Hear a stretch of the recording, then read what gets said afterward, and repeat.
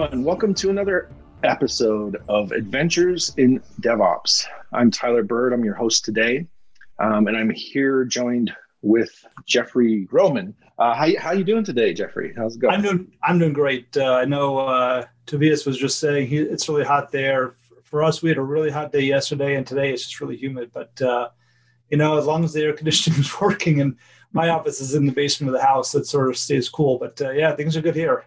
That's good. That's good to hear. So it'll be myself and Jeffrey today, and we're joined with our guest, Tobias. Tobias. Perfectly fine. Right. Tobias Kunze. And he is one of the co-founders of a company that you probably heard of. It became OpenShift at Red Hat. And another company you might not have heard of yet, but you'll hear of today, which is called Glassnostic. And I was looking at it earlier to get prepared, and it seems really interesting. And so I'm super excited for our guest today. And Tobias, how are you doing? And how are things going over at Glassnostic? Doing well. Things pretty hot outside and also in the marketplace. Yeah. So yeah. Good. This episode is sponsored by Gravitational. As your team and cloud infrastructure grows, you may want to reevaluate how you access SSH servers and Kubernetes clusters. Gravitational Teleport is an emerging open source replacement for OpenSSH, which was built for modern cloud workflows. Teleport is opinionated. It does not allow SSH keys, and instead it insists on certificate-based authentication, making it dead easy to set up and use. Teleport is fully compatible with your SSH and Kubernetes tooling, comes with a beautiful web UI and an audit log, and it allows users to access servers outside of data centers like IoT devices. It was called Teleport because it creates the illusion that all your company's servers are in the same room with you, even if some of them are self-driving vehicles. Download Teleport on gravitational.com/teleport or find it on github.com/gravitational/teleport. Well, yeah, so let's just kind of get into it. What we're talking about today is controlling the digital landscape and what that means in a kind of a post microarchitecture world. We've all decided that breaking things into microservices is a good idea, that everything's pretty much just now a service. But what does that mean for operators and large scale enterprises? So yeah, one of the things that I was first interested in this is service meshes, and so let's define for everyone what a service mesh is, and I'll give a possible definition, and I would love to hear your definition as well, Tobias. So absolutely, essentially, a service mesh for me is something that allows for the different applications to share information, metadata, or other information to each other.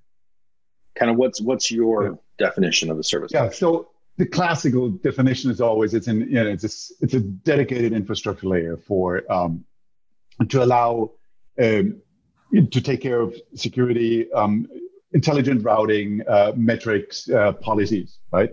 All these shared concerns that you don't want to write all the time, single time, in every single library, every single piece of code you write, right? It should be decentralized. It should be pulled out of the code, centralized somewhere, and made available as a separate infrastructure layer, right? And there's absolute truth to that. It makes a lot of sense, in particular from an engineering perspective, right? So I would define a service mesh as the attempt to just make service-to-service communication better, right? Easier to centralize certain aspects of that, just boilerplate code, things you have to do all the time. Don't think about this in code on every single call, right? Because with microservices, way more network calls, right? What used to be function calls now are network calls to a large extent. Mm-hmm. So actually, it's interesting because when I left Red Hat, I thought I would build something that today you would call a service mesh, right? That had exactly that perspective, right? We are developers, we live in our IDE. I want to look out from my IDE. I would just want to call it service because I need that return, right? That result code and that data back. And I don't care who I'm calling, just, do it for me. Just connect me with something and connect me with the best instance, right? And while you're doing this, might as well also, meter there, or might as well also, encrypt at that point.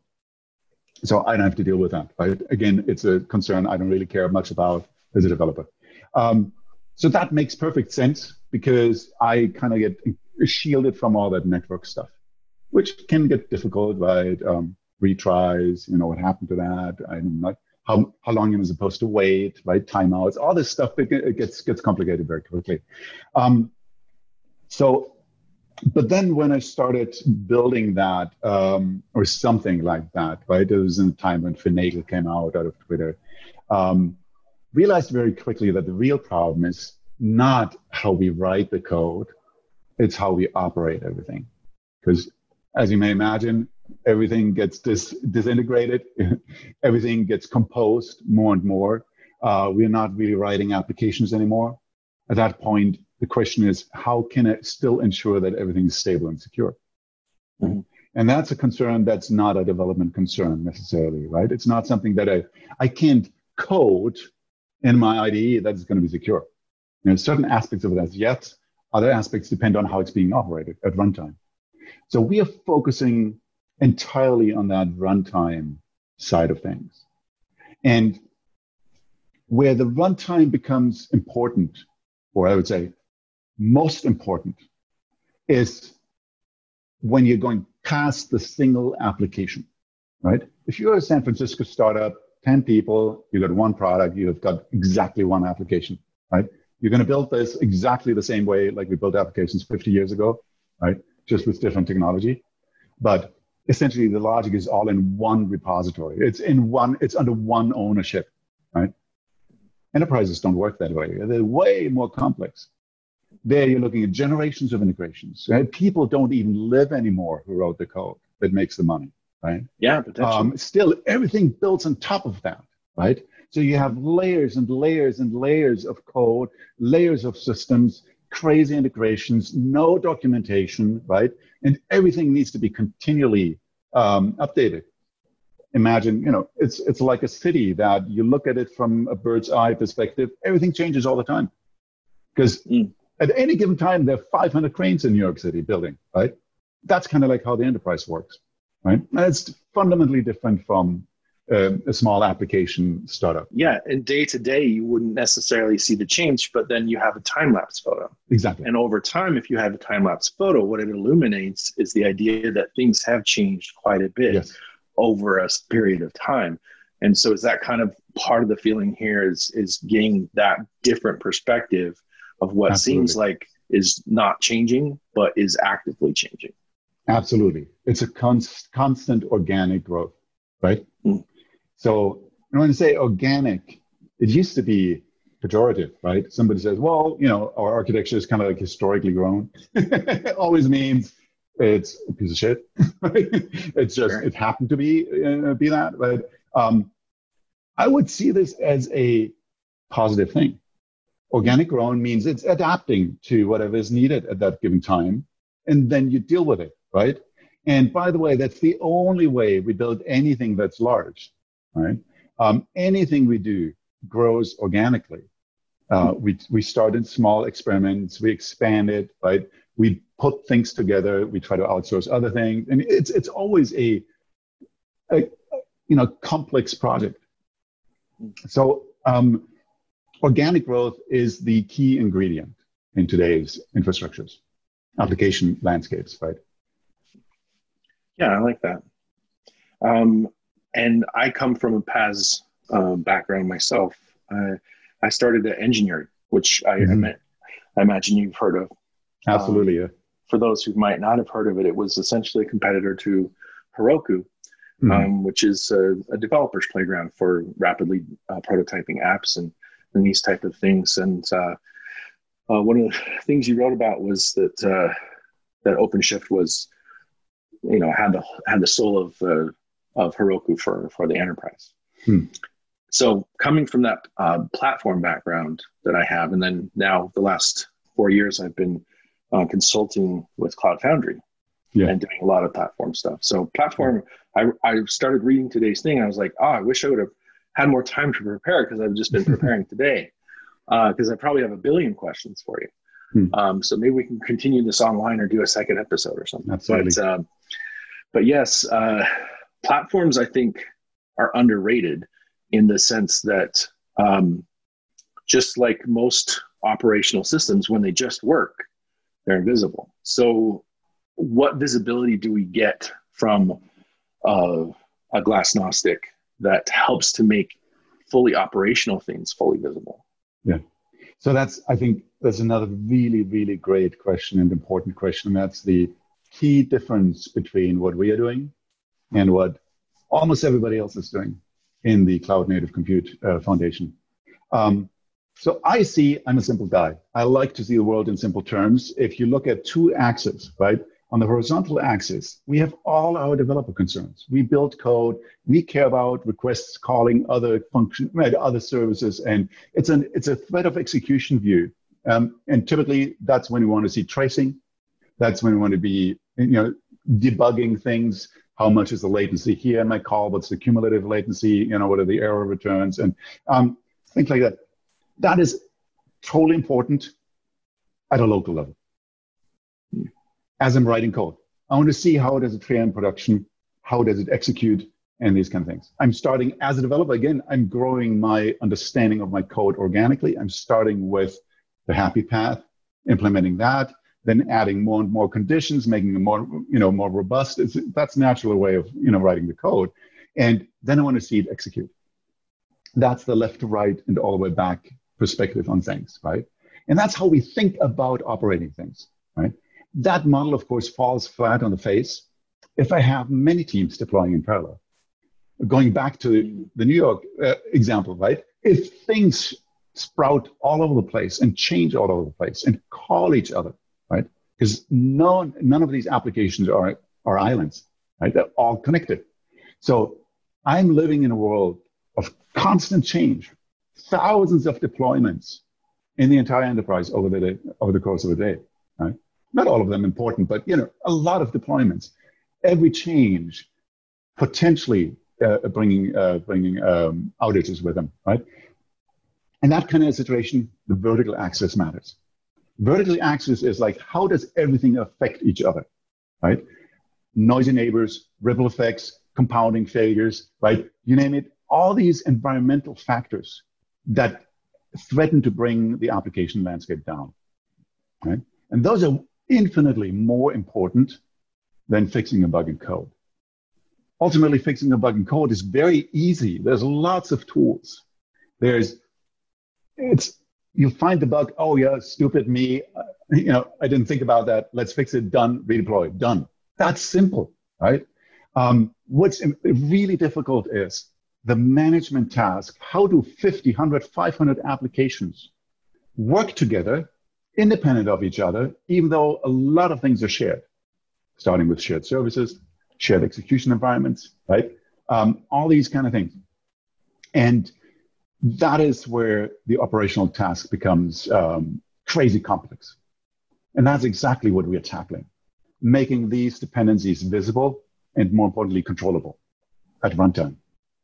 Yeah. Excellent. Interesting. Jeffrey, did you have anything to add real quick? I was looking something up. I just wanted to give you that opportunity to jump in. So I've sort of just been listening. My background is really on the security side. And, having worked, really pure security too, and having worked with a lot of development teams over the years, I think one of the challenges that we have, from just this sort of pure application security perspective is, sort of getting in front of a body of code, trying to understand from a threat modeling perspective, what do I need to be concerned about? Where are the real threats? From a tooling perspective, our concerns are always, if we're using our standard sort of tool set, we're thinking about things like static, static set of tooling for, looking at code and saying, okay, can we find possible security defects? How do we analyze that? How do we get our arms around that? Dynamic scanning against web applications, that's typically how we do it.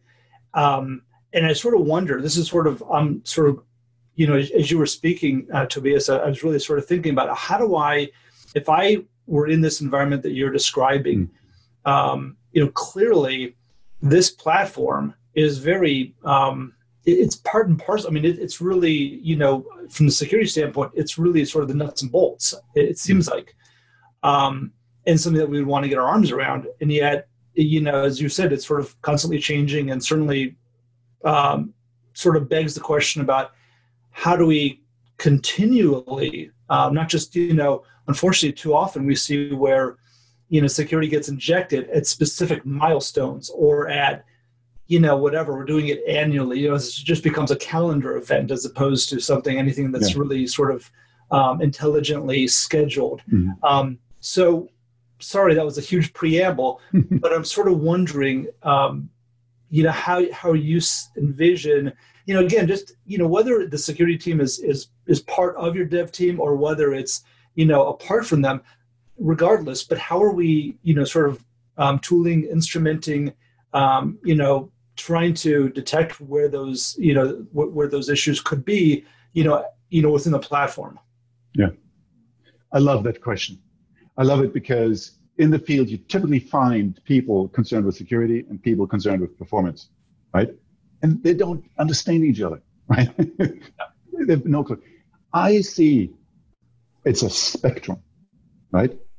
And it's the spectrum of, we all live in a world where we need to be able to control things we don't own. Security, very clearly, we don't own any of that code. We're responsible for making sure it's being used properly, right? And on the performance side, and as you get away from security, and then the next step is availability, right? And then you get to like general stability, and then you get to performance.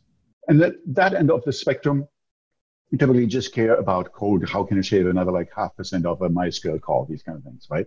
Which are completely inconsequential. Unless you save in data center costs, right? But at a Google scale.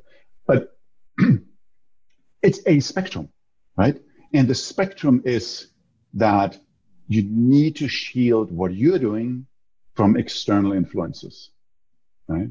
And that's same thing for performance in a distributed, decentralized scenario where my code depends on 20 other services, 50 other services. I'm 100% dependent. My performance depends on how these things perform. So how do I govern that stability and performance side of the spectrum?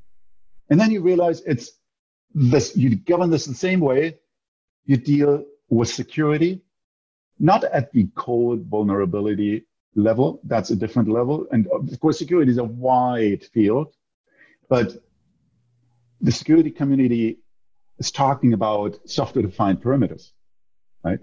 In these decentralized or architectures, software-defined perimeters are a table stake, but nobody knows how to do this, right? Cloud Security Alliance just came out with a paper on that as well, and great best practices encapsulated in there. But yeah, we are working together with a governmental security agency on exactly that topic because it is so fundamental to them, right? And going back to what you said about the security teams sometimes separate from the deployment teams or the operational teams, absolutely true, right? Different skill set and no understanding between these things. So you end up in many enterprises with two roadblocks, right? We're working today mostly in the industry on like accelerating development all the way on the left side with a shift left testing and all that. Everything gets sped up here. And then it hits, now you get like more things traveling down the deployment pipelines. Now the IT roadblock is there. Whoa, I don't know what that's I need to test this first, right? No, we can't deploy it in production. You're talking to like 20 of my tier 1 services. There's a whole line that takes 6 months that we need to test. Unless you have executive approval, sponsorship, go to the back of the line, right? And then it's tested. Then the security guys come in with the next roadblock. Whoa, we need to first test this whole thing, right?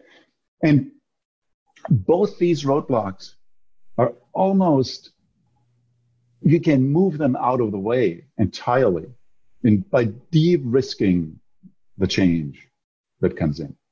And the only way you can de-risk the change is by having runtime controls, right? If I can deploy something and I get to see how it behaves within the first couple seconds, and I can do something about it right away, I can deploy it. If I can't do this, I need to go back and test it for 6 months. I need to run this queue. I need to run this test queue, right? And that's why it's so important to not just accelerate the development part with DevOps, right? Which in these architectures that we are running today is way too slow. DevOps is too slow. You can't afford to package, to build, plan, build, test, package, deploy, operate, monitor, and then go back once, if you found a bug, you go back to the planning phase and wait for the next deployment to fix that, to patch that. You can't afford to wait on a patch. You need to have the ability. That's why I say it's a 9th phase in the DevOps cycle, the ability to mission control, operate that in runtime, right? That's what we're all about, right? Mission control. Early in my career, I figured out which jobs were worth working at and which ones weren't, mostly by trial and error. I created a system that I used to find jobs and later contracts as a freelancer. If you're looking for a job or trying to figure out where you should go next, then check out my book, The Max Coder's Guide to Finding Your Dream Developer Job. The book walks you through figuring out what you want, vetting companies that meet your criteria, meeting that company's employees, and getting them to recommend you for a job. Don't settle for whoever has listed their job on the job board. Go out and proactively find the job you'll love. Buy the book at devchat.tv/jobbook. That's devchat.tv/jobbook. Awesome. And I really recommend everyone go to Glassgnostic and try to book a demo. That's what I'm probably going to be doing next, is to try to get more into it. And we'll have the link in the show notes. But the question I have with regard to that is, what can Glassgnostic not do to kind of put you on the spot? Meaning, have you encountered some sort of legacy app that's basically has pretty much no SOAP interface or API or anything like that you guys can't, because the claim on the website is that you guys do it agentless and we don't have to install anything. So I guess I have 2 questions. Number one is there anything you haven't been able to add to your select start all and get all the results? And then number 2, that if someone is using this, where was I going with that one? Dang it! It was all right. Let's focus on the first one, and it'll probably come back to me. So, is there anything that you've had so far that you can't be completely agnostic about? Yeah, we can't control the cell phone to the cell tower. Right. That's the area that we can't control. What we can do is mainframes. From mainframe to serverless. Anything that speaks IP, we can see and we can do something about, right?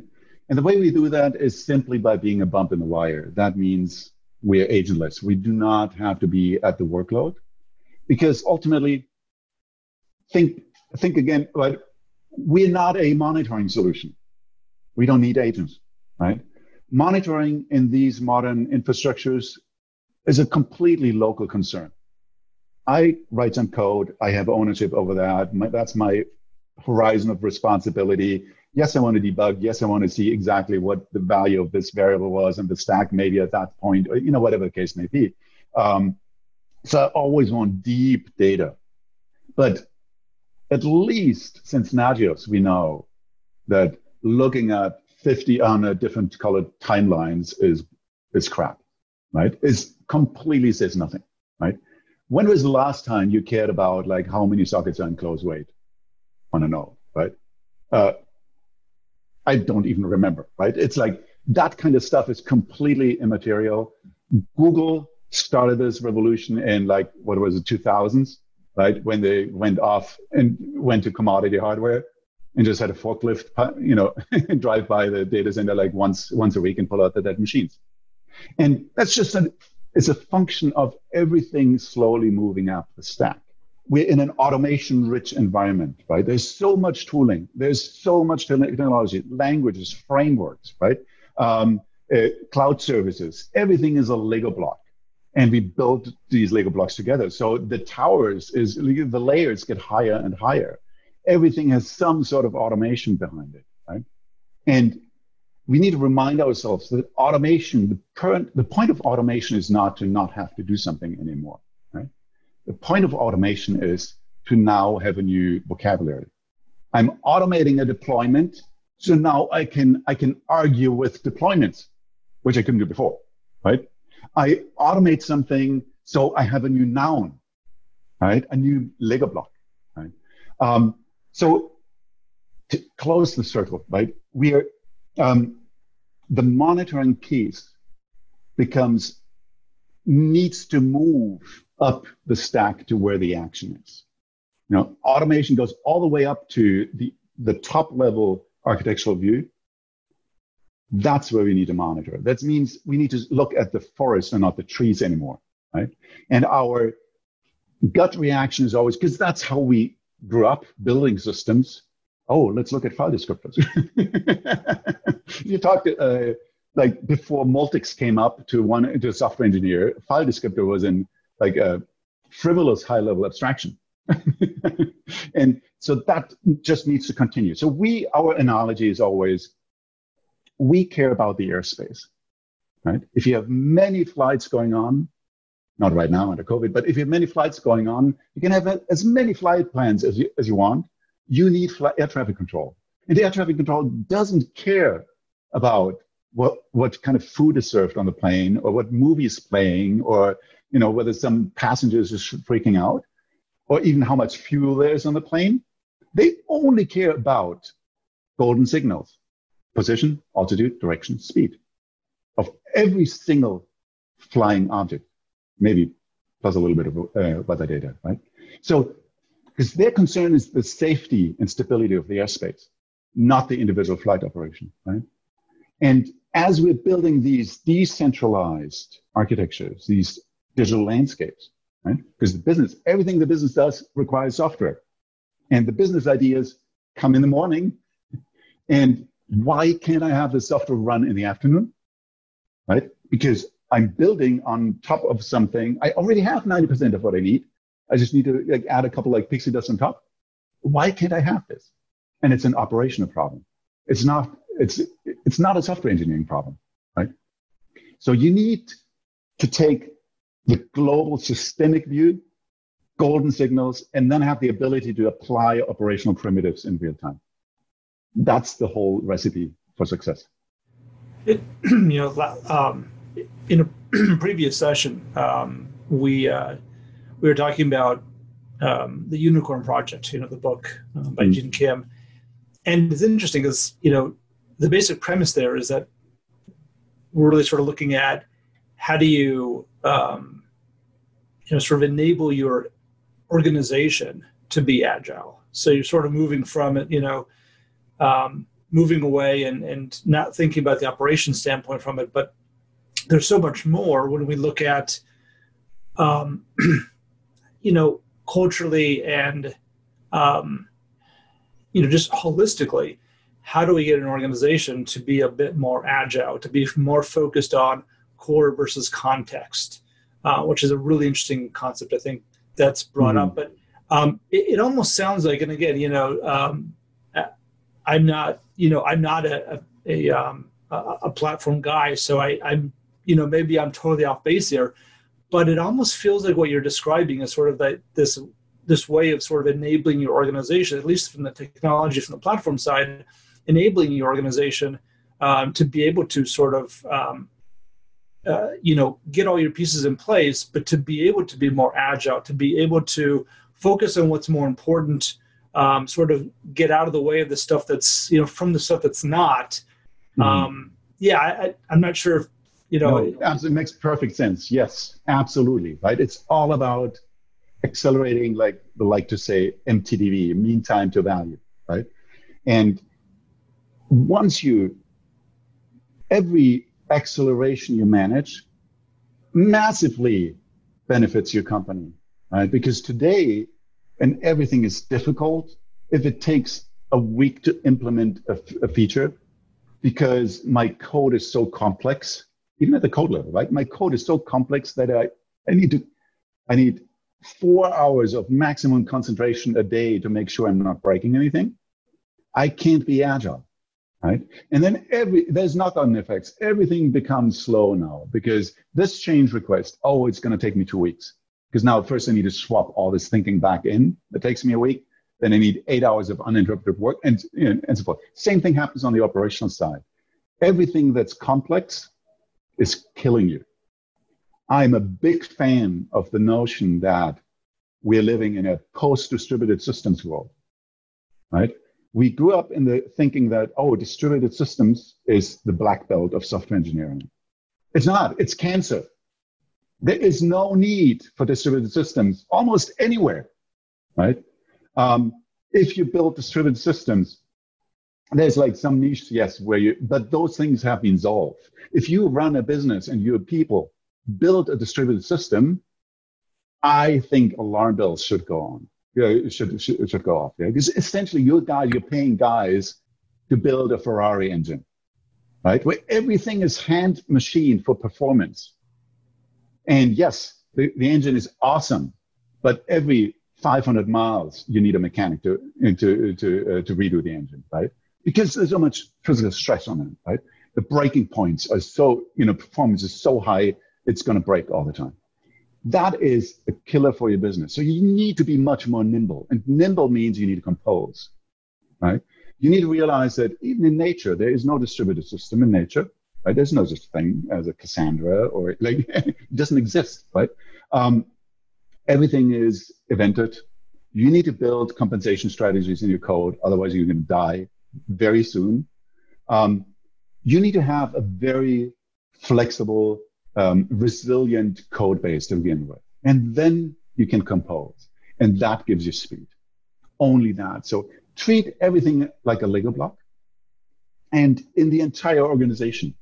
I think Amazon spearheaded that, Jeff Bezos, with his mandate that everybody writes a memo, right?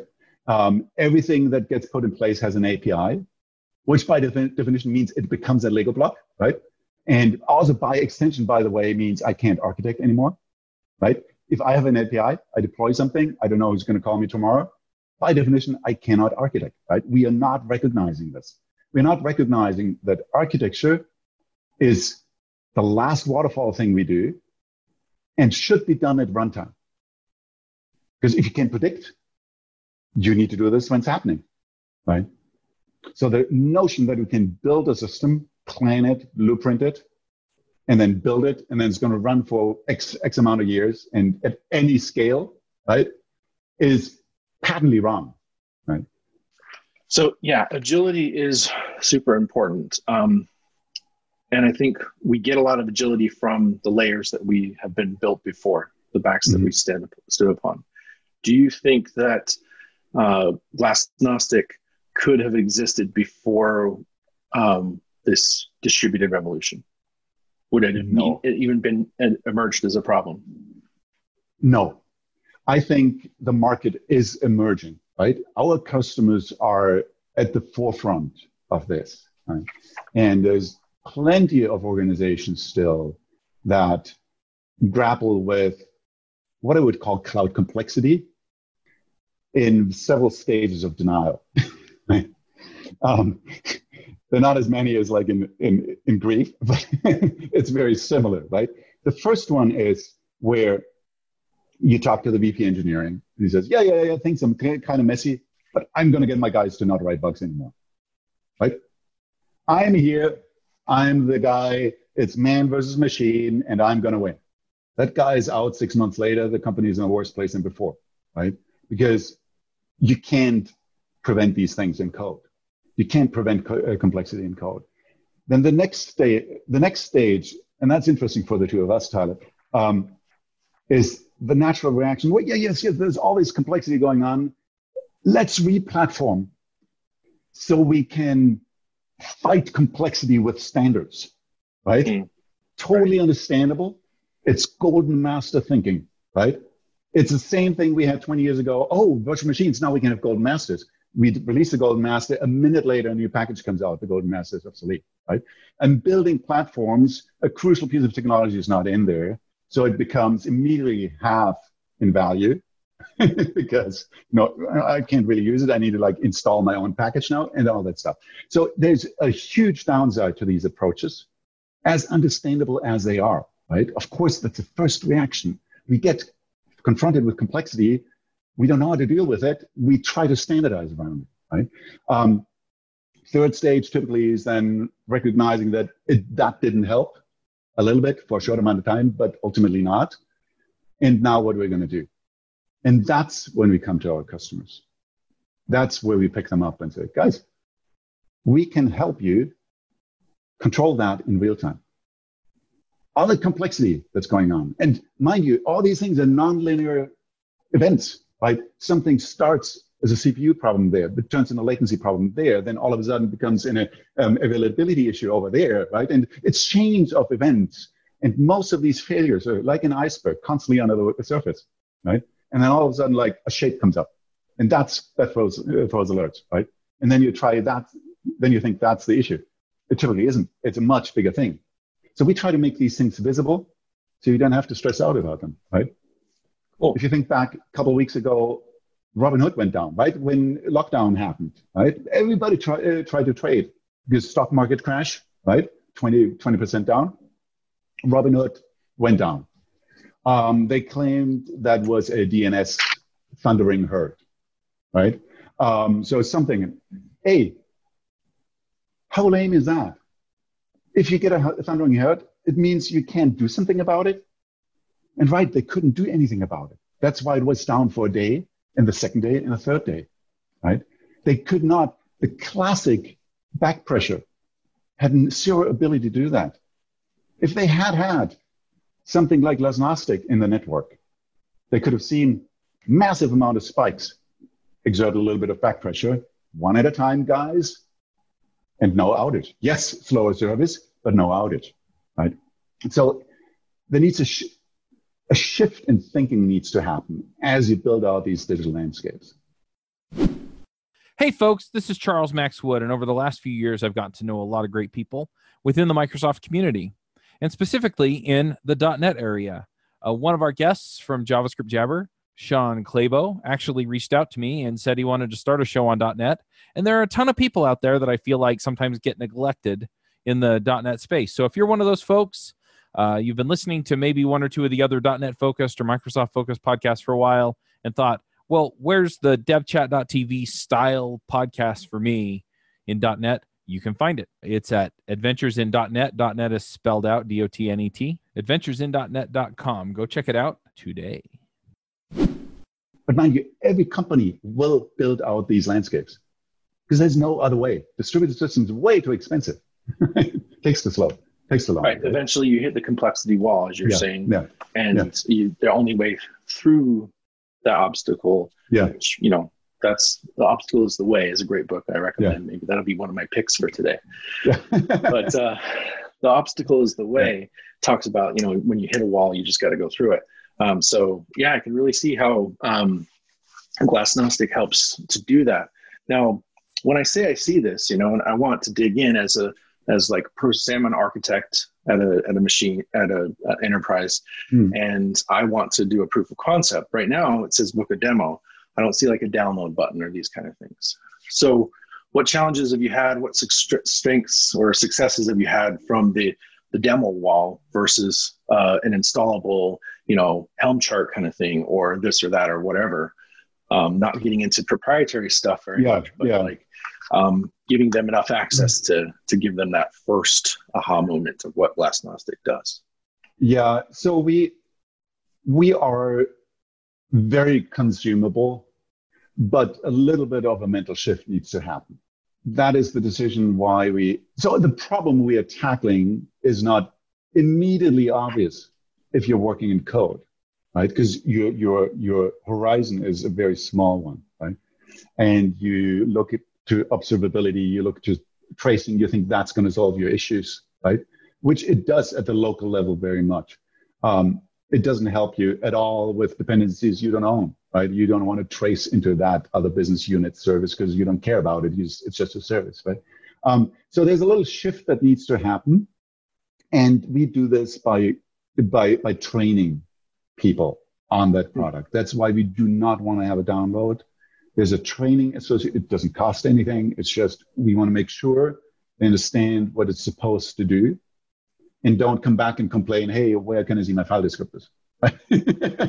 Yeah, a lot of times companies deal with like the salesy part of it, meaning that relying on the sales team to put people through the sales system. And what I mean by that is everyone gets put through a sales system, and the salesperson is just trying to figure out what is maybe a generic need, or what is a specific need, and how does my app, and then it goes through a human interface that can a lot of times lead to frustration on the customer side, because the salesperson doesn't fully understand the technology and will say, yeah, we can do that for you. Yeah. And the problem that they don't realize that they're doing is basically saying, the hospital's down on the end of the road on the right. There's no problem. They'll take you for it. But it's actually on the left, and it's important to know the distinction, right? Yeah. And so what I'm saying with that is that I can see the advantage of what you're saying, and giving people that perspective with the training, I think is a good tool. Is Glassnostic something that is its target is of course what we've been talking about, enterprise people, and I think even DevOps, as I've been founding, and I've said multiple times on this podcast that eventually I need to help figure out what is the sweet spot of the size of a company before they really start to need DevOps. But with all that being said, so my question is, when you get people in the door and they see what Glassnostic can do and how much it might cost, how many of those people are just like, yes, we have to do this, and how many are not? You don't have to give specific numbers or things like that, but it's like, how many people just get it right away after they've gone through a training and had their paradigms aligned and gotten in the door? It's a great question, because the nature of what we do means like a lot of people are immediately interested, then call us up, and then it takes 2 to 3 minutes to realize that they probably thought we're doing something slightly different, right? And then they realize, what do we do? And then the typical reaction is, well, I was thinking about this project. I'm now thinking this should apply to the entire company, right?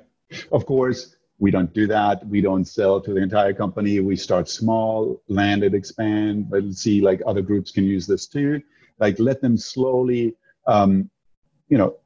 be acquainted with the problem, with the product, and so that works really nice for us, right?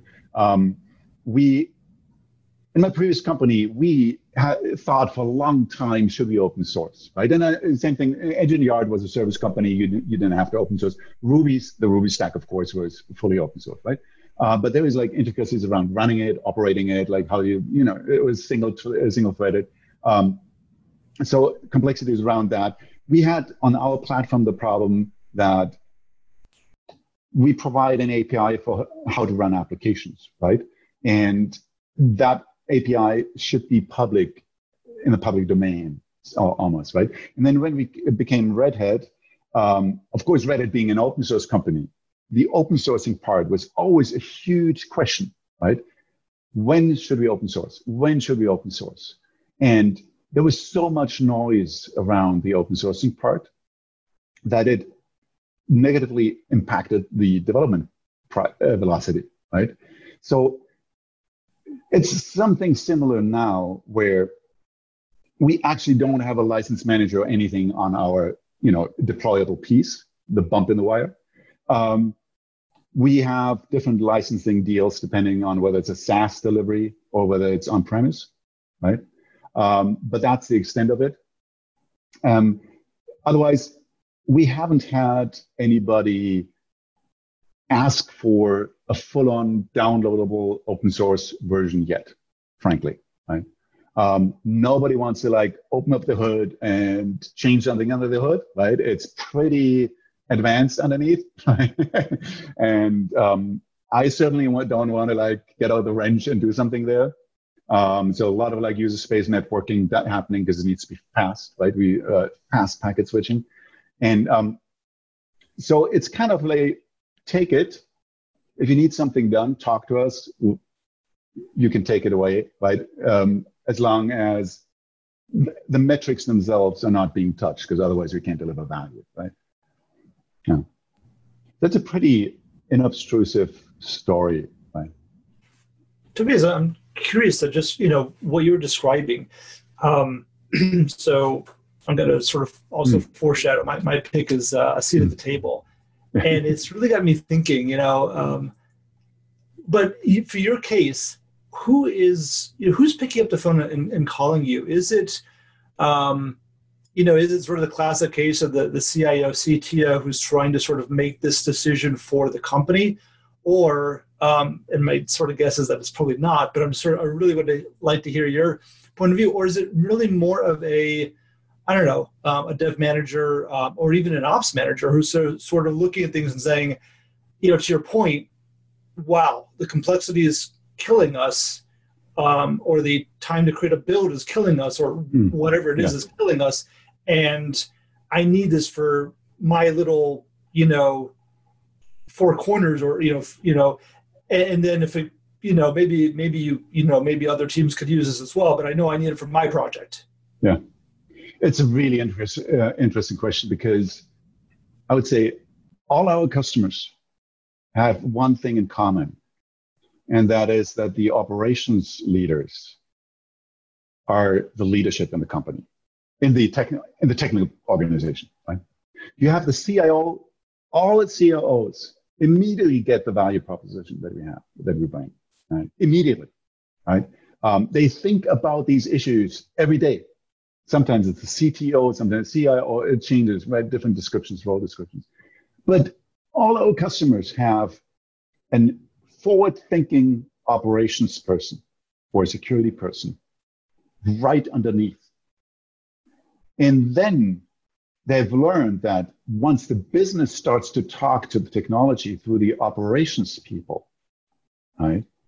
That's when progress happens. Instead of what we all do, business talks to development. And by the nature of things, I'm a developer, right? I don't want to talk this down at all. You're a couple miles below the ground, right? In a mine. And you don't get the business context, right? You don't know what version of done they're asking for, right? Is it my code compiles? All these thousands of different dones, right?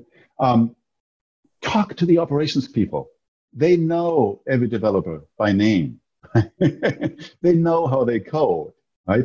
They can give you a great estimate of when it's going to be live and what needs to be done to get that done, right? So that's the interesting piece.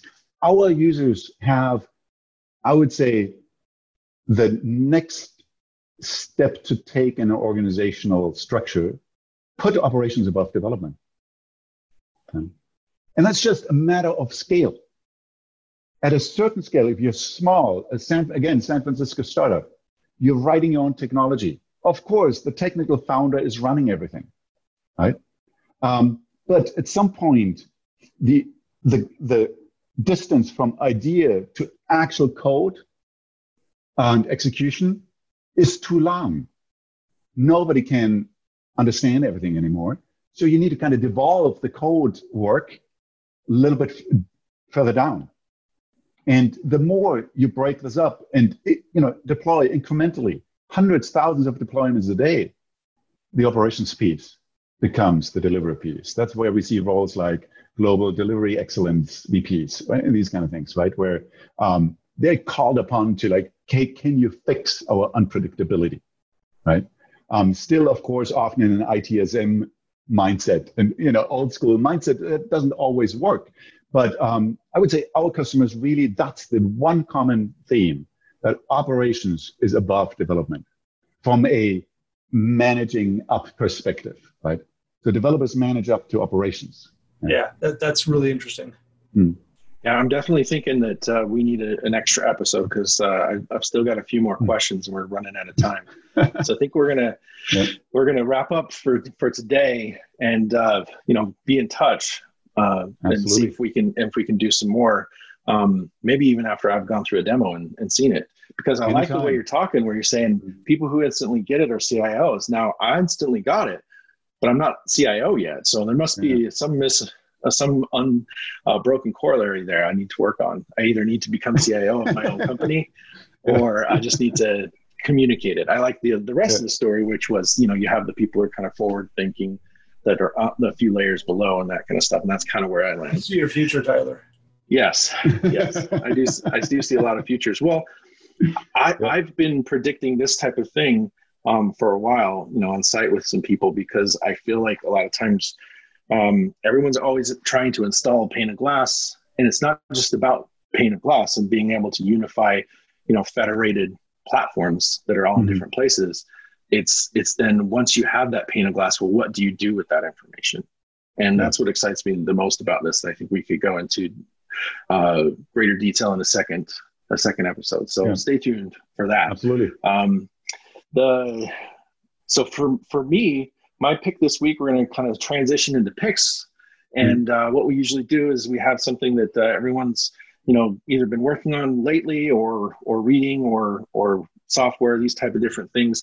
You don't necessarily have to have a lot, but I think that today my pick is a book that I enjoy called The Obstacle is the Way, which talks about stoicism and just kind of surrendering into the obstacle that's in front of you and the thing that you have to do. And, I personally have the belief that if I don't feel resistance at a job, then I'm not growing. Yeah. The idea is like, you can't ever, just like we can't automate everything away. You have to have that resistance. And then when I don't feel resistance, that's when I know I need to find a new job. So it actually excites me and been able to modify me. I get a little frustrated with what's going on. That signals to me, okay, you have the proper amount of resistance right now. Work with it. And it's actually made me more of a fan of security people myself, Jeffrey, and those type of things. So The Obstacle is the Way is my pick this week. Cool. Yeah. What about you, Jeffrey? Yes, I mentioned it earlier. A Seat at the Table is something I started reading, and it came about because, as I mentioned, we went through the Unicorn project, and I think what I found so valuable about the book in general is all the references, and even more so when you go to Jin Kim's website and he blogged about just the references, the resources that sort of what drove him as he was writing it. And this is just one of probably, a dozen or so references that he talks about. But I just think it's so interesting getting, Mark Schwartz's sort of take on having been a CIO and what is the future. And, it sort of struck me because, we were talking about enterprise IT today. And, so often, just my experience has been, you look at a CIO or a CTO and you sort of wonder, like, well, what is their role? What exactly are they doing? Once they've sort of set up the system, and let's say you're going forward with some form of agile development process, and hopefully you're doing some form of DevOps or trying to automate and trying to take on that. But now what? So if the whole idea is to be agile, and Tobias was really sort of describing it earlier, where you're talking about these teams are really running autonomously and all that. So if they're autonomous and they're just doing their thing and they're working directly with the business, and so now what? What are these? What is IT leadership? What is their role? And I've just gotten started, so there's no spoiler alerts here. But I think the premise is so interesting, and my guess is that there's so much legacy that goes on at higher levels of IT. I think that's one of the challenges that we see, and it really hits security hard too. I mean, there's just so much legacy, so much technical debt, so much cultural debt that sort of goes on. So I'm excited to sort of see where this goes and what some of the ideas are that come out of it. It's a great book. And so is Gene Kim, so is John Willis, right? DevOps Enterprise Summit, a great series of conferences, right? Immense talent there, great thinking. I love it. On my side, recently while I run a startup, there's not a lot of reading going on. But obstacle definitely resonates with me. Like one of my favorite authors, endless reading, Marcus Aurelius, right? Meditations. Had 9 years Latin in school, so I can pick up a word here or there. Otherwise, read in translation. I don't want to brag, but another really good book and pertaining to, I think, this discussion here. Actually, two books.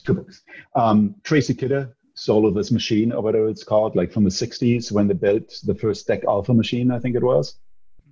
A novel, essentially, how they had to stretch themselves every single day, right? Nothing worked, like fiddling with CPU boards with an oscilloscope and these kind of things, right? Everything they did was the first time they did it, right? The other book, a great book, I think anybody in computer tech should just devour that because it's such, the mindset behind it is so amazing.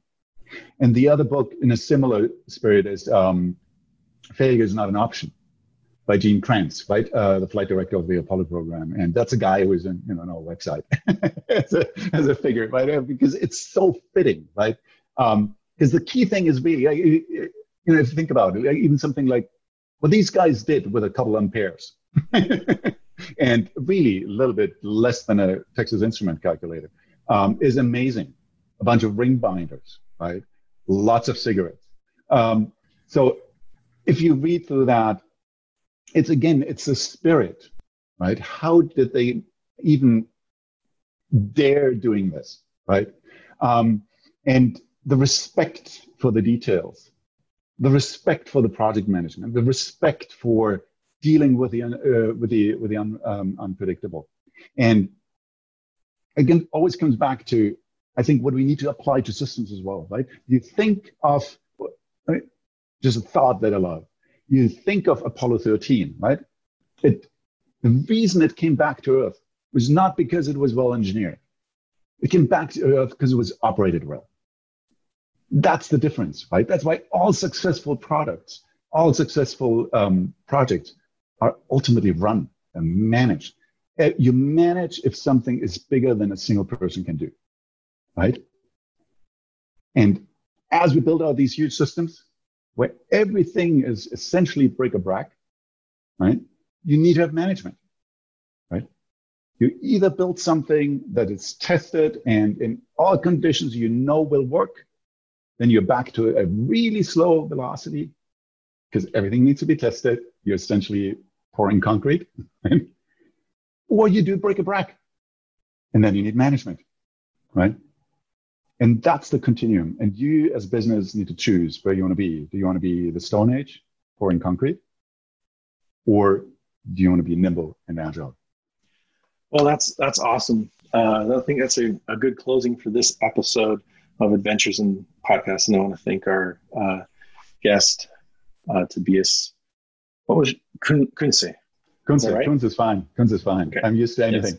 Yes. And our fellow panelist, Jeffrey Roman. Excellent. My name's Tyler Bird, and we'll see you next time. Bandwidth for this segment is provided by CacheFly, the world's fastest CDN. Deliver your content fast with CacheFly. Visit CacheFly.com to learn more.